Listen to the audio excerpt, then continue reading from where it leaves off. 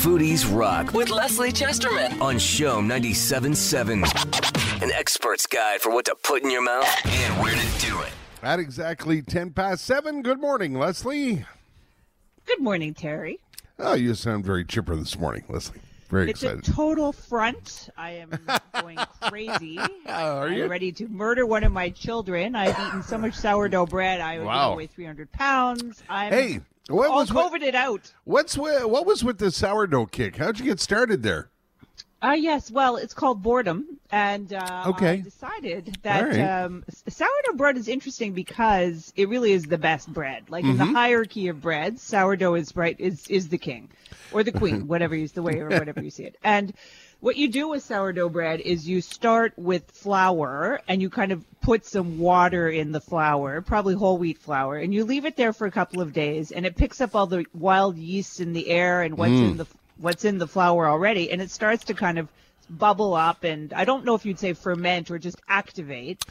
And then, you feed it, so it becomes like a puppy, and you have to take care of it. So twice a day, you have to dump out half of it and add flour and water. So normally this is the biggest drag in the world. Yeah. But when you have nothing else to do and you're not supposed to go out and you feel that you need some routine and normalcy in your life, you start making sourdough bread. Bread. You make. Sorry, it reminds me of the old spaghetti factory. I'm pretty sure that you remember the old spaghetti factory. I do. Well, I don't see the connection, but go ahead. Well, it was the first place I had sourdough bread. I went in the days when I had absolutely no money, the old spaghetti factory was the one place we could afford to go out for dinner, and they served sourdough bread. And I said, "What is sourdough bread?" And bit into it and went, "Oh, okay, I get this. This is very exciting." Wow.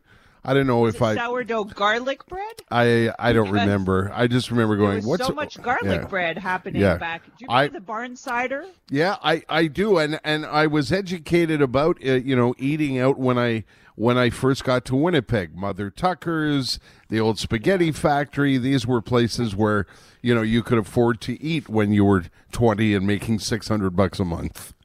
Yeah, well, and enjoyable. Look, Ponderosa is probably the first place I really started to go out to eat. I'd be like, "Where'd you want to go on your birthday?" I'm like, "Let's go to Ponderosa." Yeah, let's get one of those.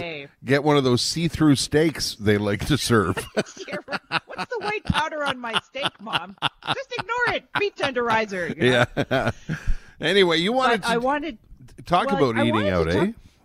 Well, we're not anywhere close to eating out in Montreal yet. But what's fascinating for any of us who watch American news is that they are opening restaurants in the States. Vienna, they've opened, a lot of their restaurants and cafes. In Vienna, cafe culture is so important. And so it's kind of symbolic also to reopen places like cafes in Vienna. I don't know if the Burger Bar or the Red Lobster opening up in, Pennsylvania or Florida is as culturally important. And I've seen some unreal videos of people fighting in line. Yeah.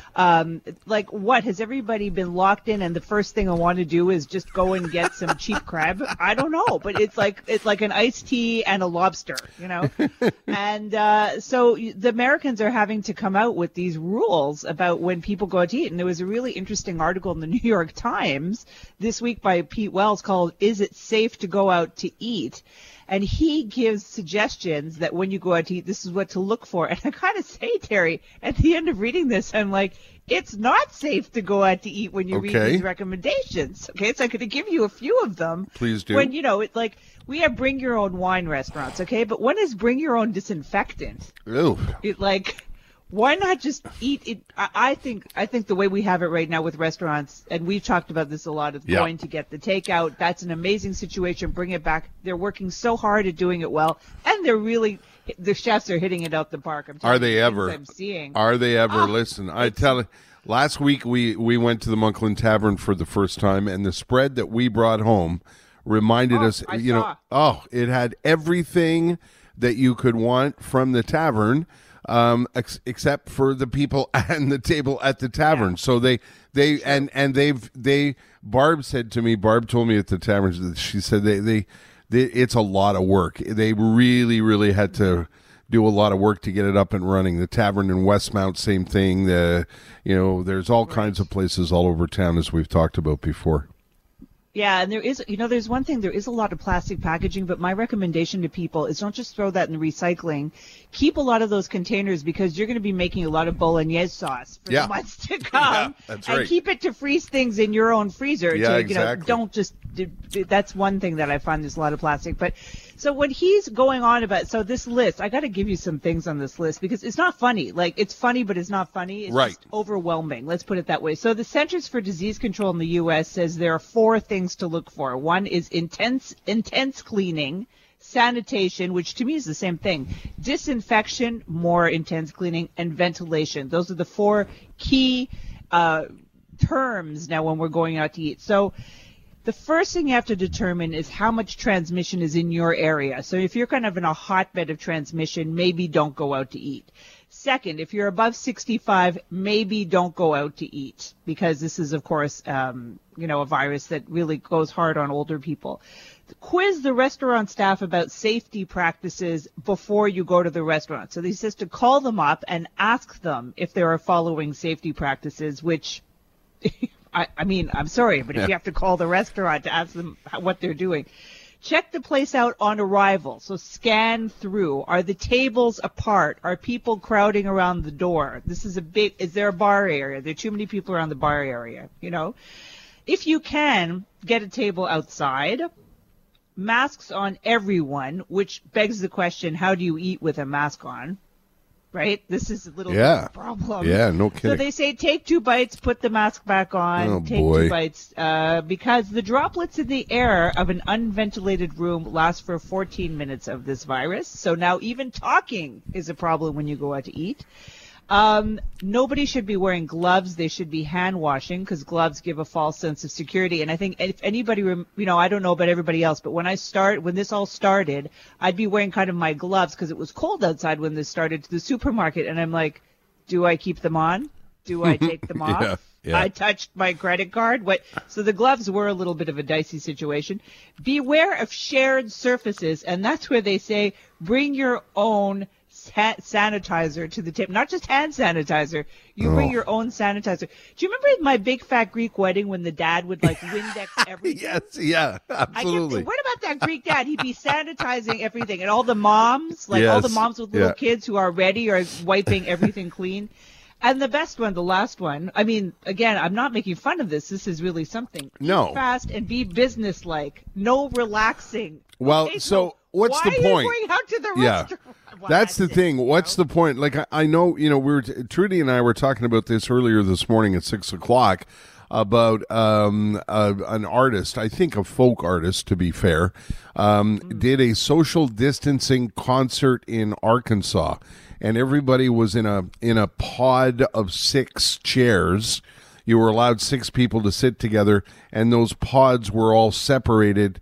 So instead of 1,000 people, there was 200 people. Nobody was allowed to congregate. You couldn't get near each other.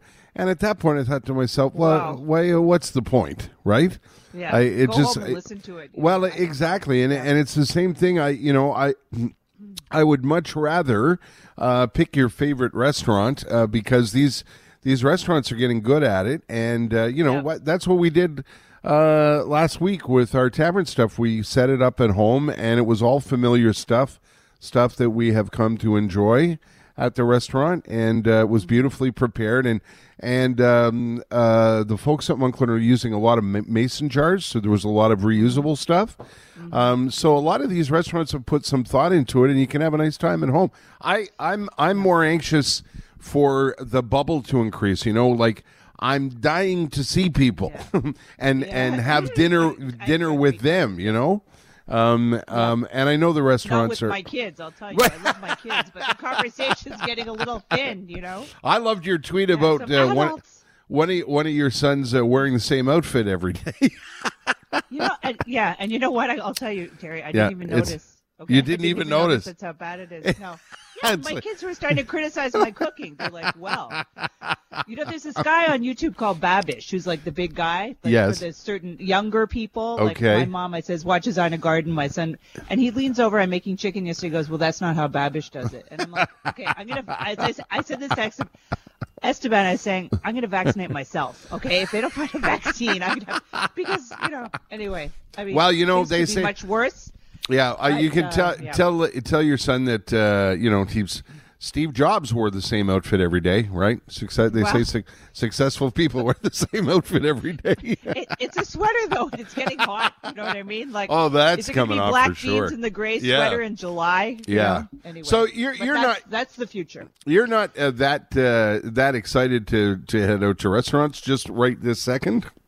No, but I'm very excited about. I really am excited, seriously, about what chefs, the way they've turned this around. I went to an amazing butcher shop, a restaurant called Provisions, and they have a butcher shop. They're doing takeout, they're doing ready-made meals, and they said they're doing well. Even he said, but they're working 24/7, 7 days a week. Yeah. I mean, 12 hours a day, 7 days a week. Oof. But I gotta say, keep your eyes open at the people of Au Pied de Cochon, their sugar shack. I have a little sneaking suspicion that they're going to do some kind of meal. They're going to do meals in a field. I really think that they have in the Sugar Shack area, they could put like picnic tables all over a big field, have a big barbecue, and do a social distancing dinner that would be less grim than the folk festival with people sitting 6 by 6. Because and if that could work out, they're kind of dropping some hints. So I'm watch what they're doing. They're kind of on the edge of everybody, and eating in a field on a beautiful summer day could be great. Okay, let's before I let you go, let's quickly plug, because I think these are terrific what you're doing on Instagram with your chef friends. These are terrific. Tell people what you're doing and where they can see it. Yes, so on Instagram, there's a feature called Instagram Live, and to kind of try to speak to some adults in my life, I've started to contact some Montreal people or people from all over, Toronto cookbook authors and bakers, and I have one coming up on Thursday with Fisoun Erkan, who's one of the best women chefs or best chefs, who does great Turkish food. She's doing takeout. I'm going to talk to her on Thursday, and next week we're going to talk to Bonnie Stern, who's a great cookbook author in Toronto. Ask her what's going on in Toronto. So every couple of days I try to do these lives at 5 p.m. on my Instagram page. And just, it's an hour you can sit there and listen, and normally people would be too busy, but, you can garden and listen, you can make bolognese and listen, or you can just stare at the ceiling and listen. And here you go. All right. Yep. Lesley, thanks so much. Thanks, good luck with week 12 or whatever it is. We'll talk to you next Wednesday. Okay, you too. All right, see you later. Bye.